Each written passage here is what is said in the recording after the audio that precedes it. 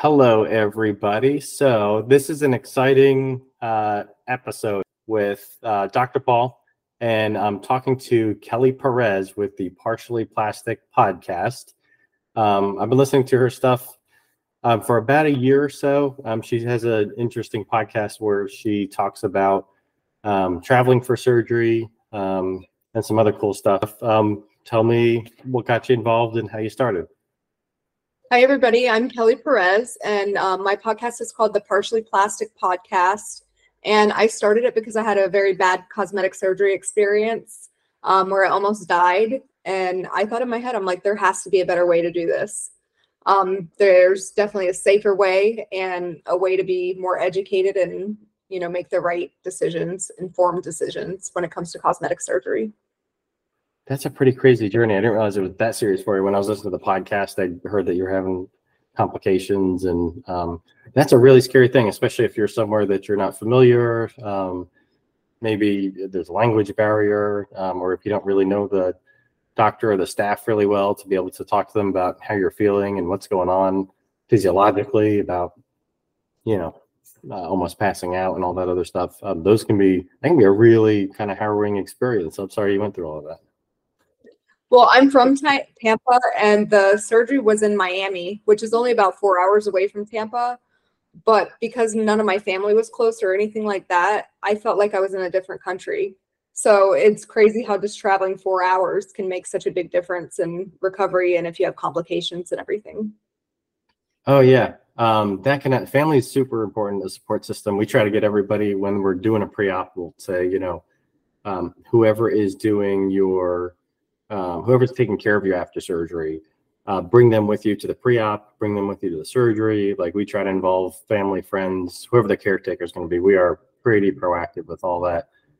Just because, like you said, if you have somebody there to help you, if you have your support there, it's just a completely different experience.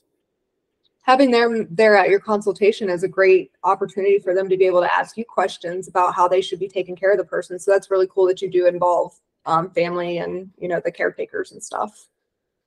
Oh, yeah. It's one of those things where the consult's a weird day. You're going to go in front of a total stranger and get naked and get photos. And it's just and talk about all the stuff you don't like about yourself. And it's not a great day. But I just acknowledge it. I say that to half of the people, coming through, that's like, let's just say what it is. And then it kind of helps defervesce the situation a little bit and just say, like, we're all people. We're all just humans kind of getting through the human experience. So let's just move through the weird stuff. And then let's talk about the surgery. Let's talk about your support system. Let's make sure that you as a person are really well taken care of pre-op, during surgery, afterwards, recovery, final results, just the whole journey. Tell me about yourself and your experience with Bus Mob and your philanthropy work. Oh, yeah.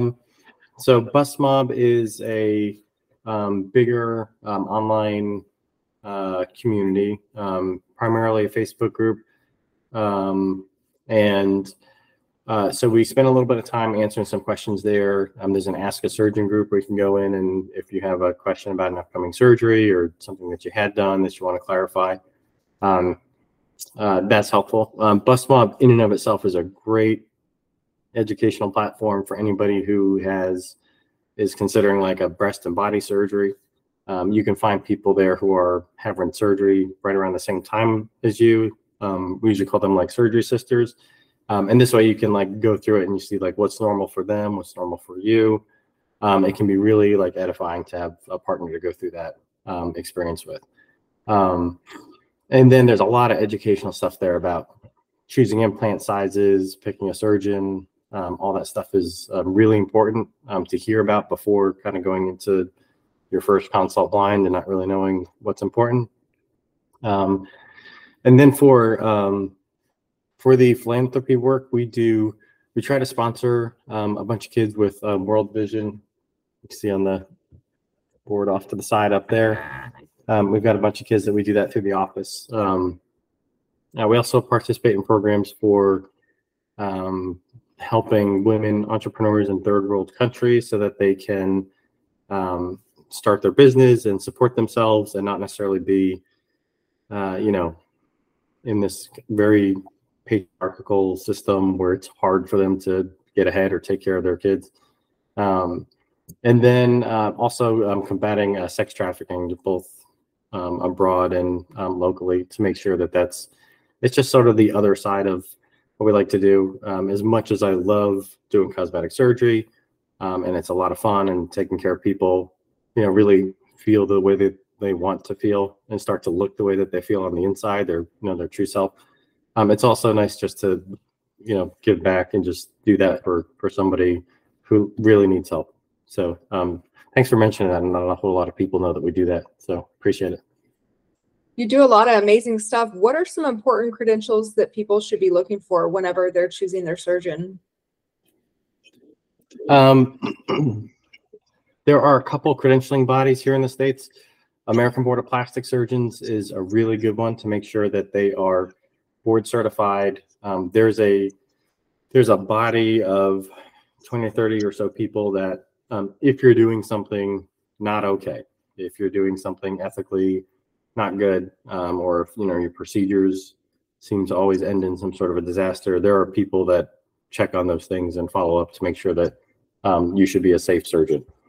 There's also a pretty rigorous board certification process you have to go through that takes about 2 years, and they monitor every case you do, look at complications, pick cases to make you talk through. So once you have that certification, if that's the person that you're finding to do your surgery, you can rest assured at least a little bit more than anybody else that they've gone through a pretty rigorous application and training process to get there.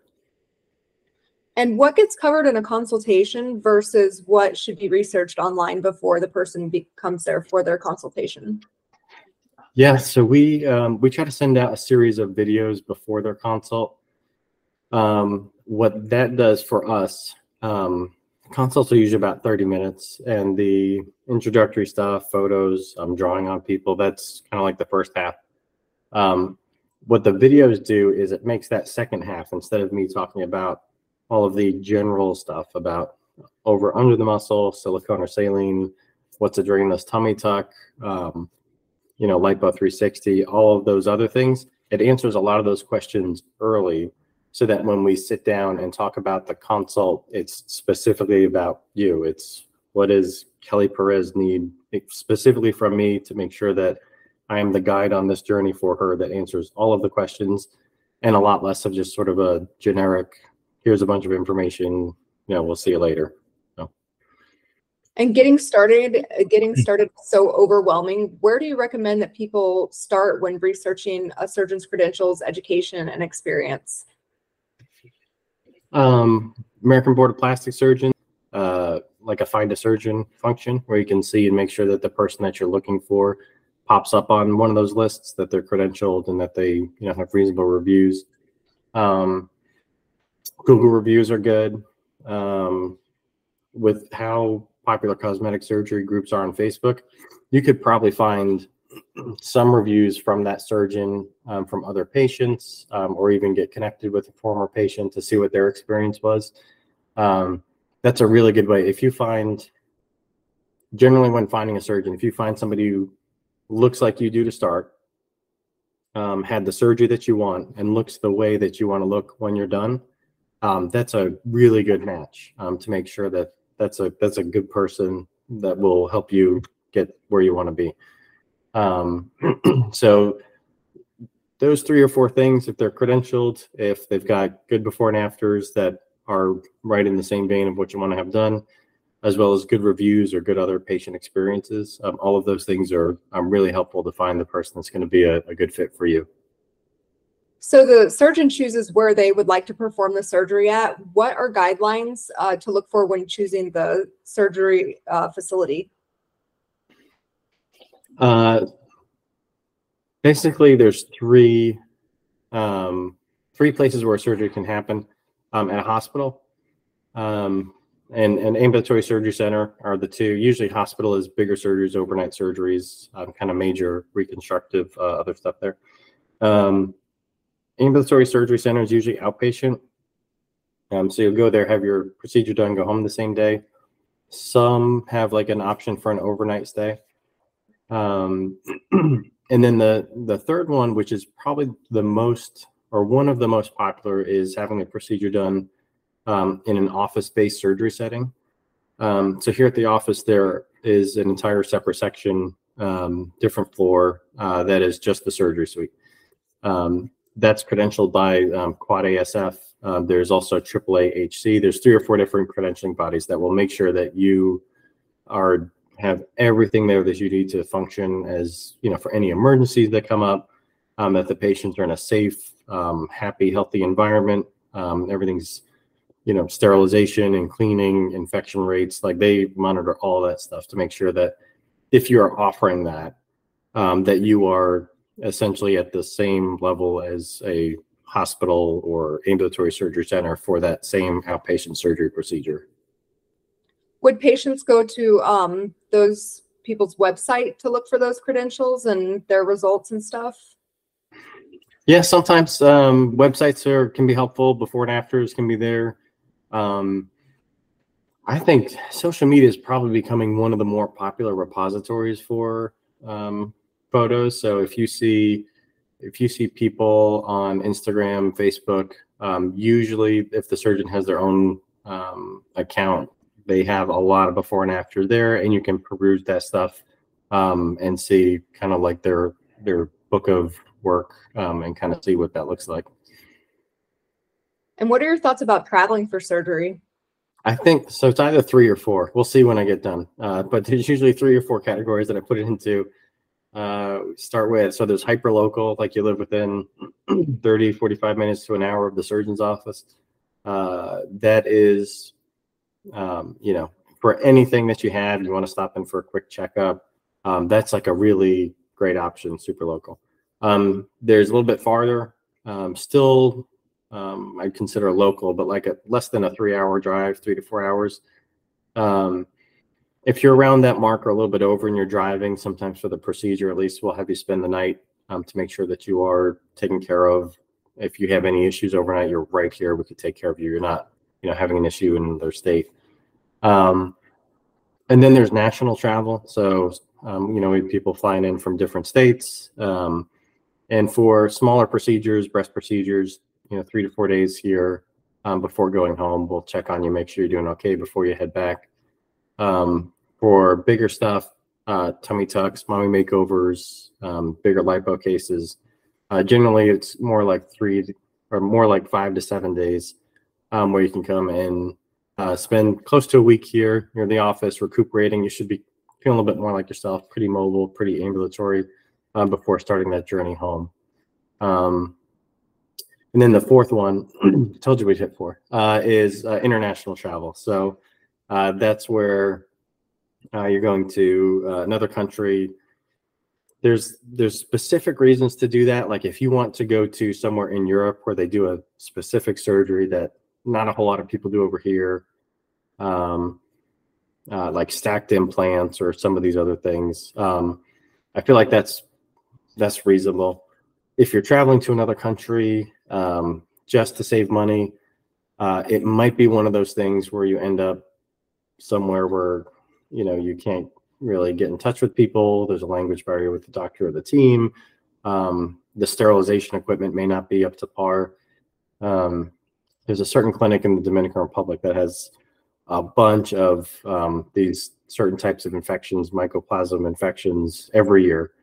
But they are, regardless of the number of people here that get that infection, it's a completely different sovereign country. So there's really nothing that can be done to follow up with that. So not a great idea, again, unless there's like a specialist who does that thing and they're really, really good. And they should also have like somebody who checks on them and make sure that what they're doing is safe for that country itself.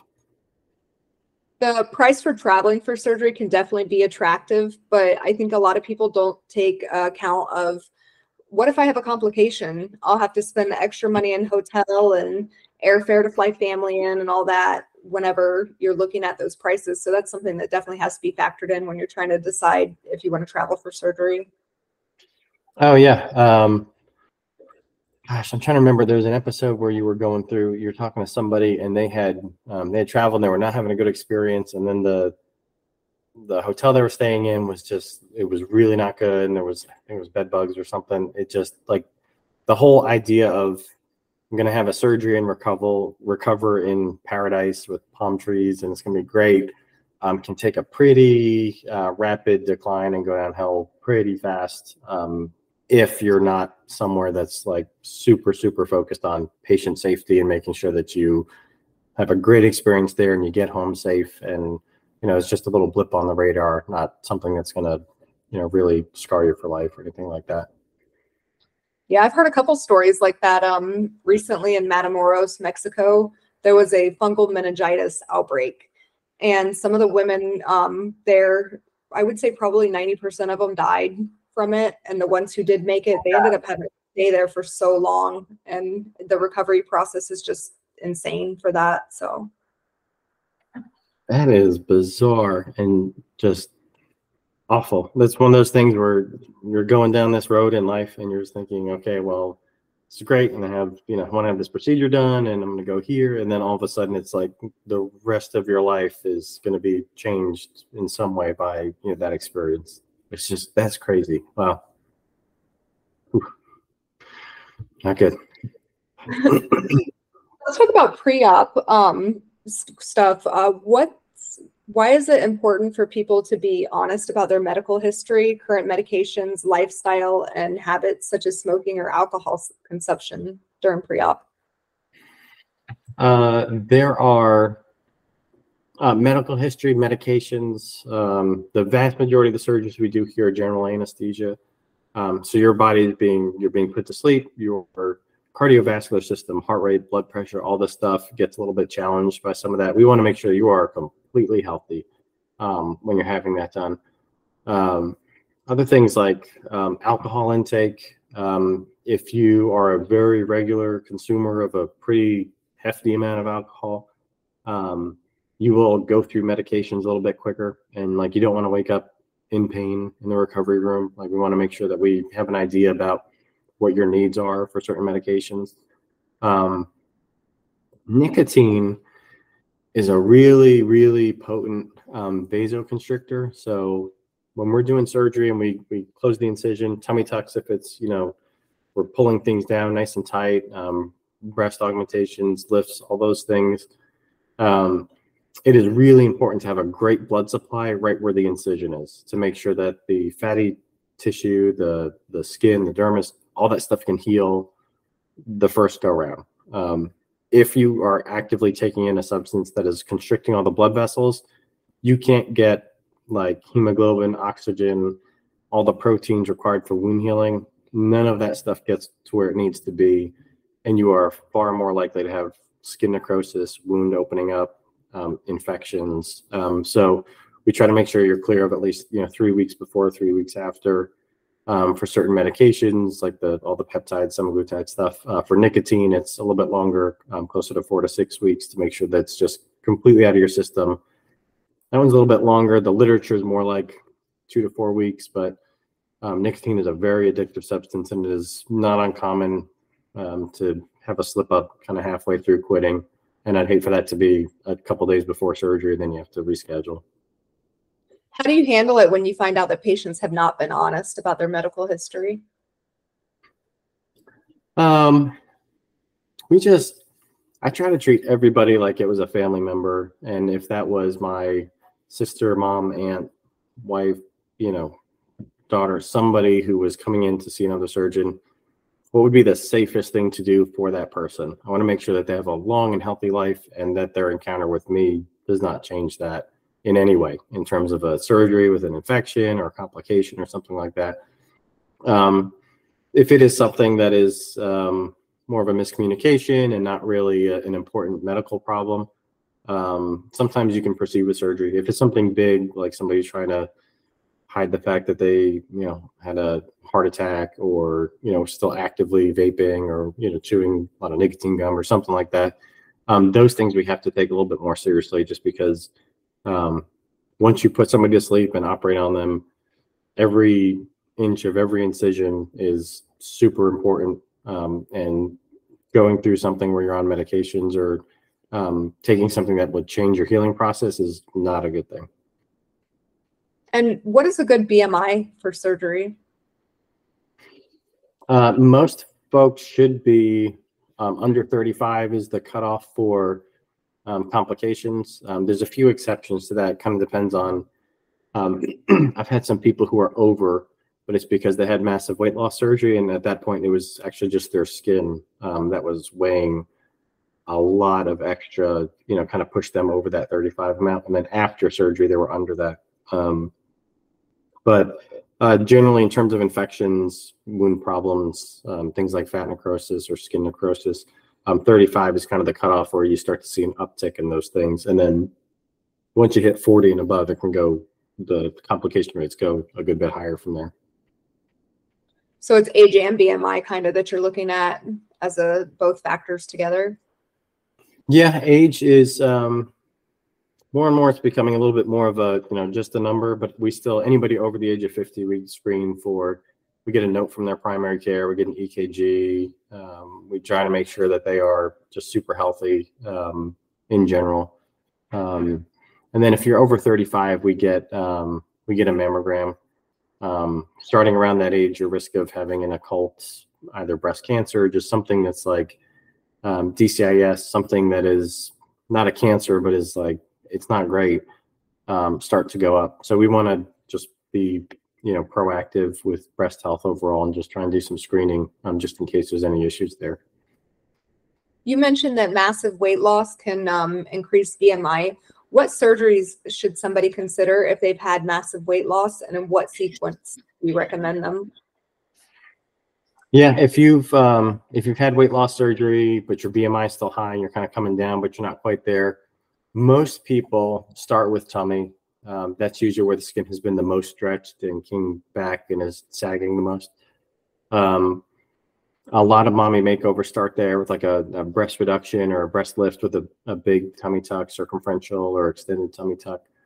But it's not necessarily, that's where most people end up, but that's not necessarily a hard and fast rule. I've also had people come in and it's just, they can't wear a t-shirt. They hate how their arms look and they'd rather start with that because everything else is covered. So they want to start with what you can see first. And then we kind of work back from there. But I think coming up with an individualized plan is important, but also just trying to make sure that if it's more of a global health thing, I'll talk to people. If their skin from their tummy, that extra skin is hanging down, causing rashes, or they can't work out and they can't get over that next plateau to get to the next phase of the weight loss journey, that's also a really good place to start too. Can people do more than one of those surgeries at the same time? I generally don't like to operate on the arms and the legs at the same time for bigger surgeries like the big arm lift, leg lift, simply because in order to try and prevent blood clots and stay mobile and take care of yourself, you kind of need like one set of extremities. But doing breast and arm work or tummy and arm work, breast and leg work, there's a lot of different combos that you can do, which would decrease recovery time, number of surgeries you have to have. So those are important, and you can absolutely combine a lot of those things to make sure it's a safe and healthy environment to get all that done in a phased system that makes sense for you. What are some important preoperative things to do to be prepared for surgery? I usually recommend that everybody is on a multivitamin. There's some random things like copper, selenium, zinc, magnesium, where maybe that's just not in your diet great for the first, for the 2 weeks or so before surgery. But those are important for wound healing, so that's good.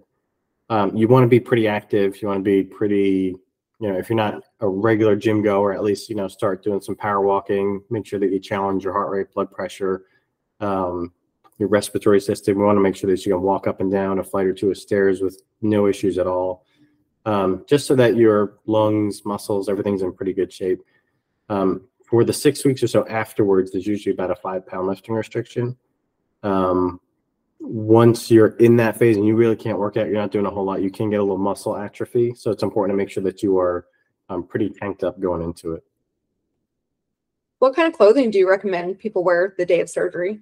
We didn't always do this, but we're doing it now, and I really like it. We give everybody like a nice kind of comfy baggy fleece. So they wear that to the surgery, and it's super easy to get them in afterwards, and it's really comfortable. Generally, something loose clothing, sweatpants, baggy button-up T-shirt or something like that. Something easy to get in and out of, something that you don't necessarily mind if it gets gets stained with like some antiseptic solution, betadine, or if you get a little blood on or something from your drain, if you have one. There's some things that I'd hate for you to wear your favorite shirt in this room, but something that's just kind of easy to get in and out of and is just comfy for the ride home. How did you choose your anesthesiologist? Is there anything people should ask at consultation about anesthesia? Yeah, we have, there's 4 people here that we use, CRNAs. There were 2 anesthesiologists that we used primarily a couple of years ago. I generally like to work with people that I would let them put me to sleep. And that's like, if I would let them put me to sleep any day, I feel like that's somebody I would feel comfortable working with to put a patient of mine to sleep.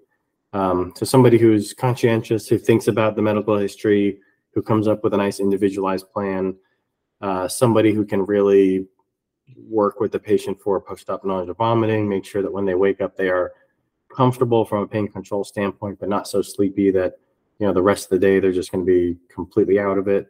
And I think we have a really nice blend of folks here that do exactly that. What are the different types of anesthesia? Starts off with local, and that's usually for little minor procedures, maybe a scar revision or a mole removal. And then you can do local with some oral sedation, like a Xanax, Phenergan, oxycodone, something that will kind of make you not really care so much about what's going on while the numbing medicine's going in. And you can do like some liposuction, some other stuff with oral sedation. And then you start to transition to like IV sedation or total IV anesthesia, where you've got all the medications kind of constantly running through to put you in a state where you are out of it. You're still breathing on your own, but you're pretty out of it. And then it transitions to like general anesthesia, where you're just completely asleep and your mind and your body are just in 2 different places. And then when we're done with the procedure, those 2 come back together and you wake up. What is twilight anesthesia, and is an awake tummy tuck a good idea?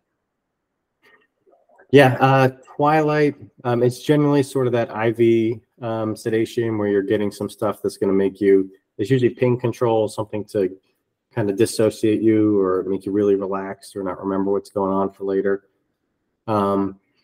Awake tummy tucks are tough. For doing muscle repair, for doing more aggressive liposuction, get you the shape that you're looking for.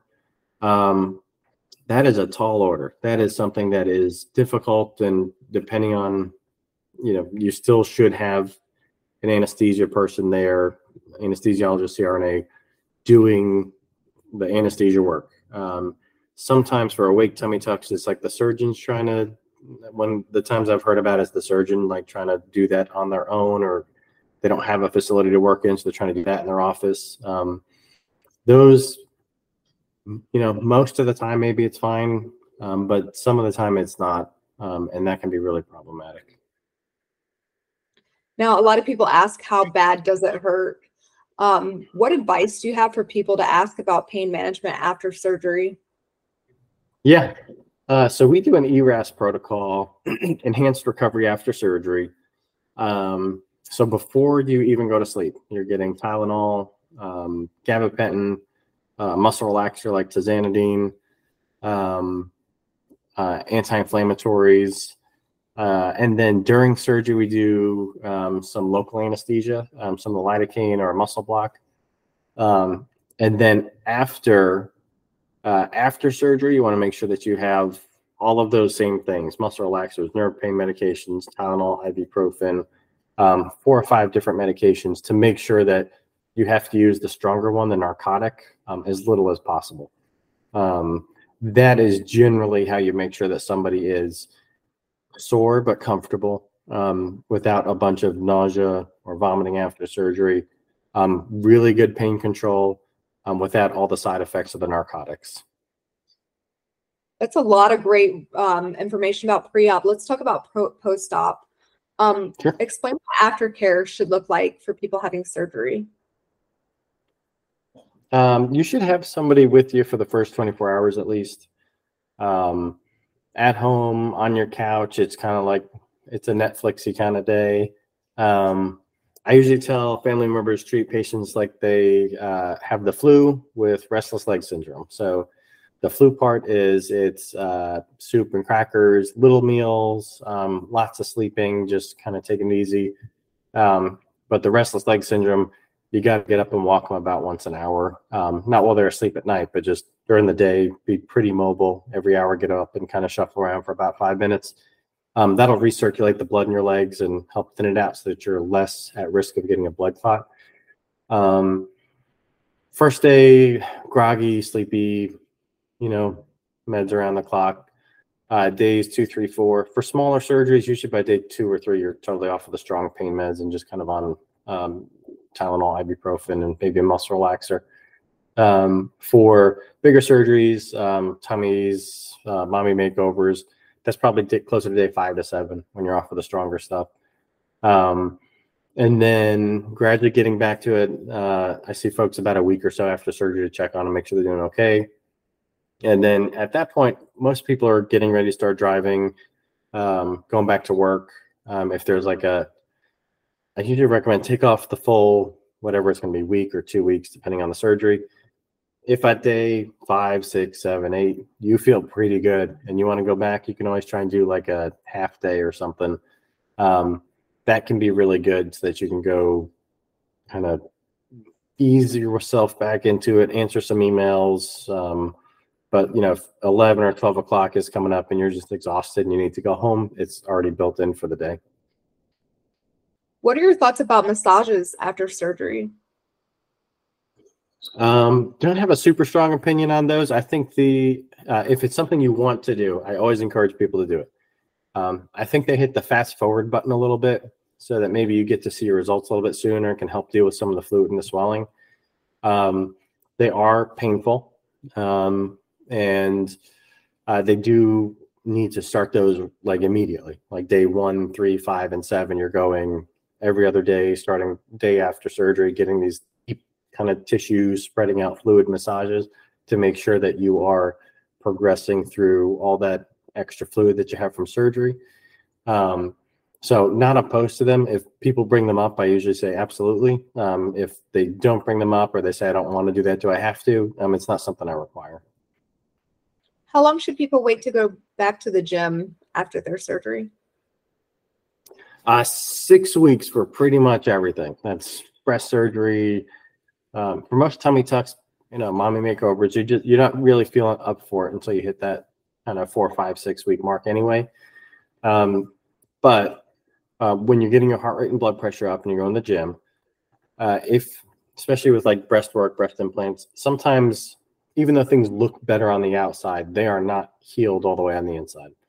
So like we talked before about walking's great. Power walking's not great. So if you're getting your heart rate and blood pressure up, sometimes what'll happen, it's a low risk.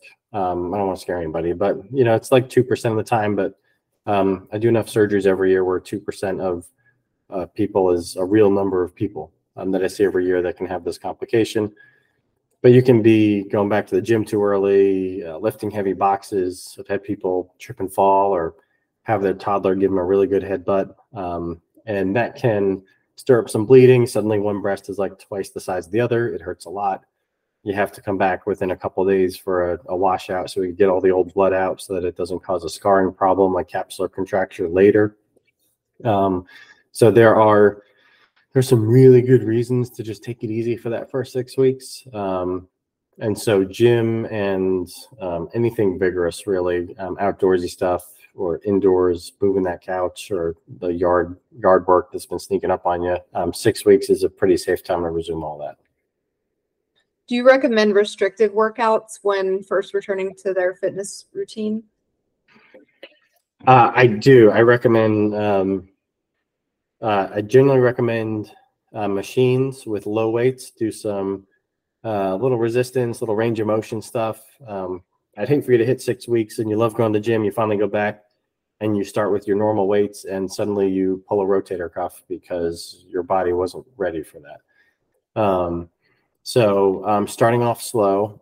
For cardio people, usually bike first, challenge the heart rate and blood pressure and the lung capacity, and then move on to elliptical, and then finally treadmill or running outside, just so that when your heel hits the ground, all that kind of jostling, some of that soreness in the muscles can have a chance to work itself out before you're running outside. So sometimes it takes a while to be able to tell what your results actually look like. How long before people can see their final results? And when is it to a surgeon about a touch-up if something is bothering them? It usually takes up to 6 months before you can really start seeing stuff come through.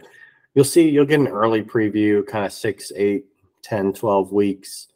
3, 4 months, you're maybe starting to see some things that you look and you say, okay, I see where this is headed, but you're still definitely swollen, a little bit puffy at that point. For a lot of breast implants, dropping and fluffing takes 6 months, sometimes up to a year. If there's something that bothers you, and we talked a little bit about this before, finding a surgeon that you're comfortable mentioning that to, super important. Usually the 6-month mark is where I kind of look for things to say, is there something I can take care of now that will make things better later, especially if it's bothering somebody.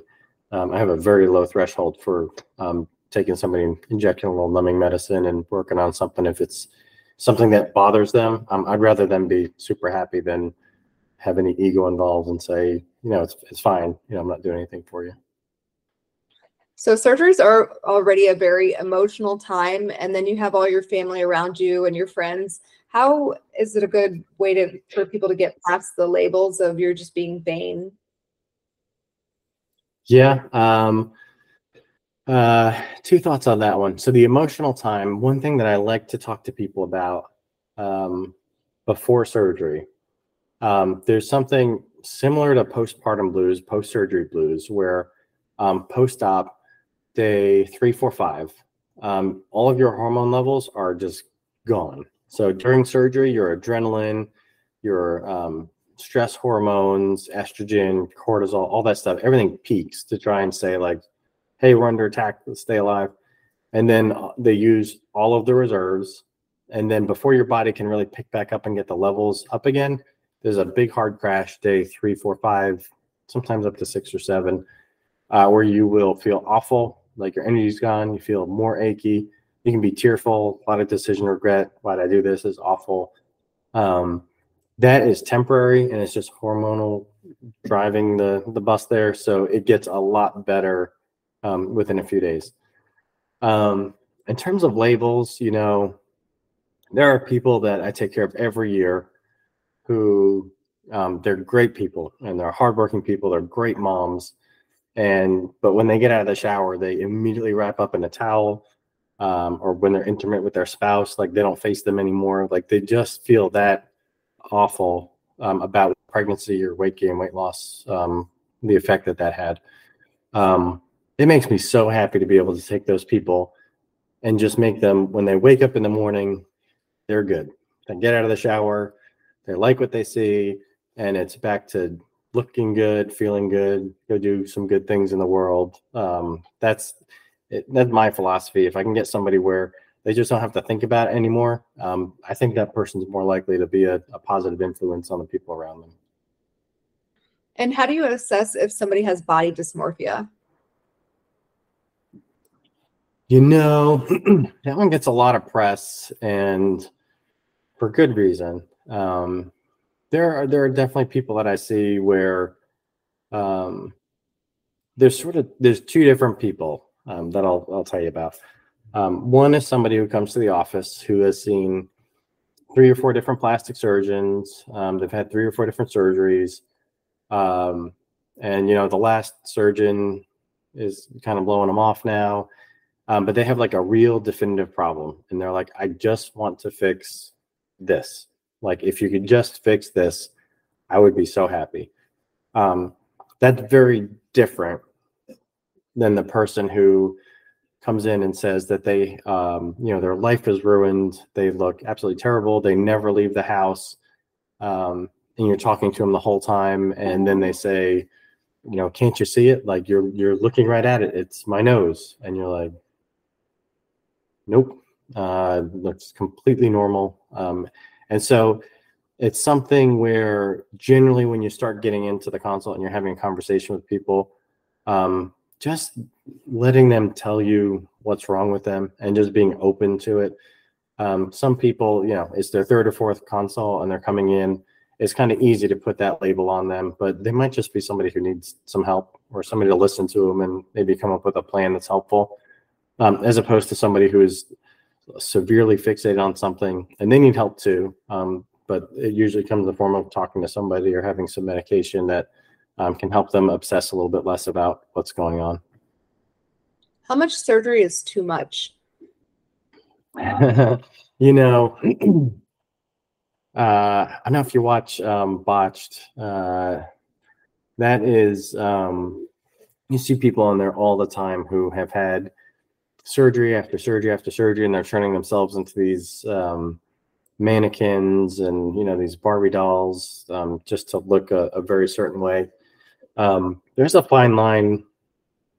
There's, for the most part, for pretty much everybody I see, they're coming in because there's something that they don't really like, or something that bothers them, and they are ready to move on with their life.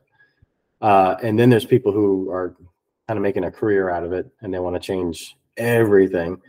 And there's a fine line between changing everything and looking a certain way, and then you get one complication, and suddenly you're that person where people are Googling, bad plastic surgery, and like you're the person who's popping up.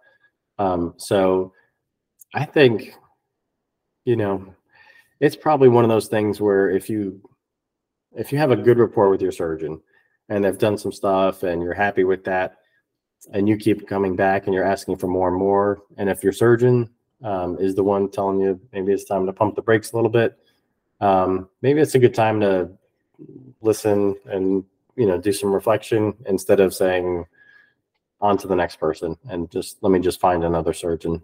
Surgeon shopping can be very detrimental to a patient and their overall health, for sure.